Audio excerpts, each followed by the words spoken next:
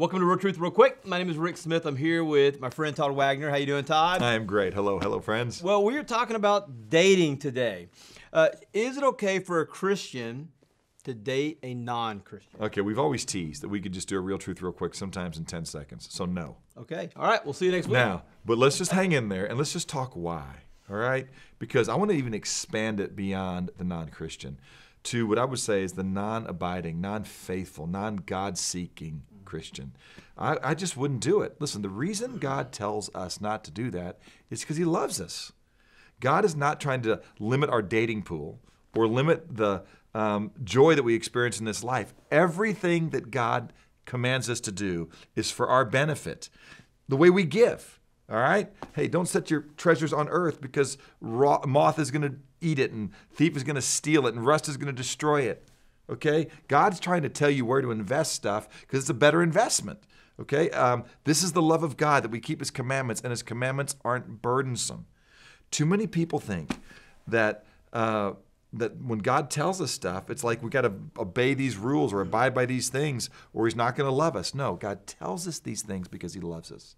And what he wants you to know is if you bind yourself together with people who don't live with the same attitude that Jesus does, who do not do what Paul encourages us to do in Philippians 2, 3, and 4, which is to do nothing from selfishness or empty conceit, but with humility of mind, consider others as more important than yourself, to not merely look out for your own personal interest, but also for the interest of others. When you marry somebody who's not about what Christ is about, it's not going to go well with you. That's his whole motive, all right? And so whenever this comes up, people just go, well, gosh, so you're supposed to tell me I'm never supposed to have non-believing friends? No. Jesus was a friend of sinners. Now, he was not a companion of sinners. He didn't break bread with sinners on a continual basis like, these are my boys, this is my posse, that's my gal, all right? Or these are my guys, if the guys were not about the things of heaven. And so when he was with non-believers, he was spurring them on. He was encouraging them towards godliness.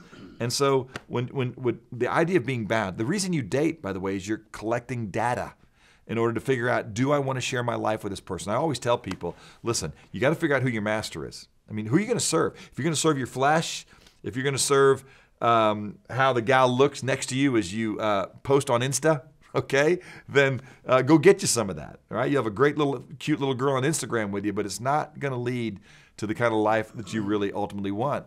And so when you're collecting data, the very first data you ought to ask somebody is, do you love what I love and serve whom I serve? And if not, then we're not going to be on the same mission. If we're not on the same mission, why should we try and hold hands when we're taking different paths? Hey, real quick, to our friends that are watching this, one of the comments that you said is you're collecting that data. At some point, if you realize, hey, this isn't the person I'm going to spend the rest of my life with, would you say it's time to? Well, sure. I mean, love them, encourage them. But I mean, that's why, I mean, one of the very first things you want to do and bring up, let me ask you this. If I'm ever in a conversation with another woman, don't you think, I mean, this ring right here would seem to suggest I'm committed to something else? And it's amazing how many times people early on in relationships, especially with a person of the opposite sex, don't bring up the most important thing in their life. You know what kind of people don't bring up something that they say is the most important thing in their life? Those kind of people are folks who really are deluded. They think something's really important in their life, but it's not. All right? And that's why the scripture says, hey, what partnership does righteousness have with lawlessness?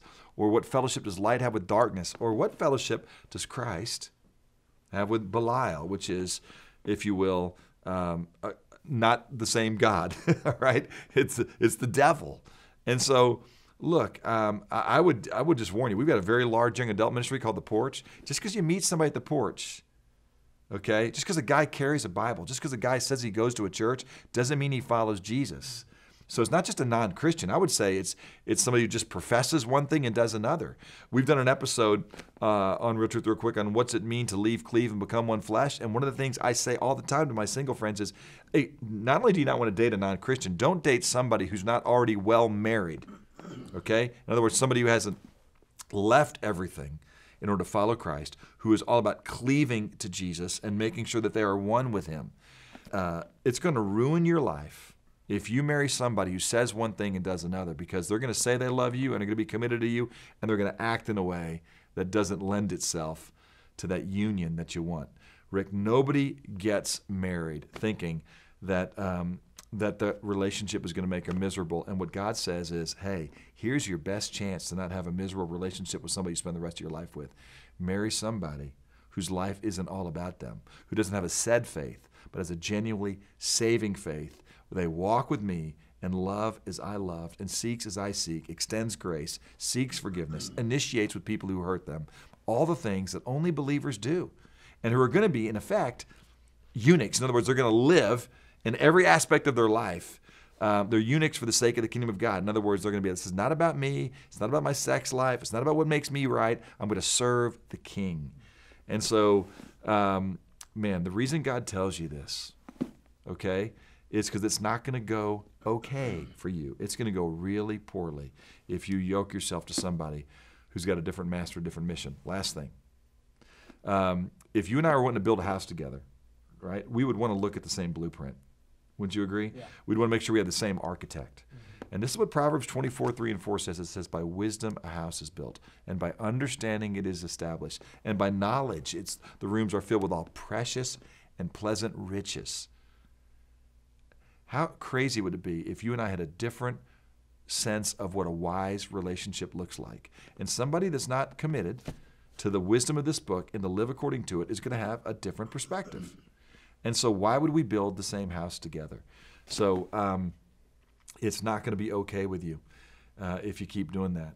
And one of the things I'd say, because sometimes people say this, well, some of the non-Christian guys I've dated have treated me a whole lot better than the Christian guys I've dated. I'd say, you're dating the wrong Christian guys, because that just doesn't happen when a man walks with Jesus.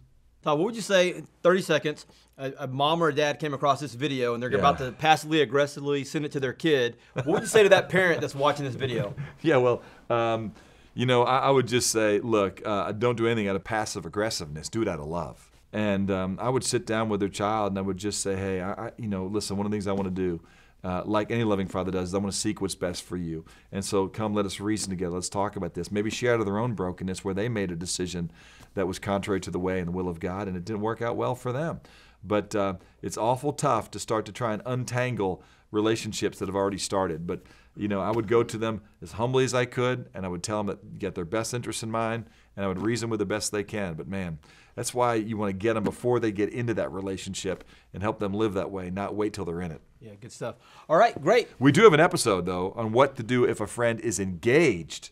They have dated a non-Christian, and now they're engaged to him. What do you do about that? Yep, and we have another one about should my teenager date. So we'll put those links in the show notes. Check them out, and we'll see you next week on another episode.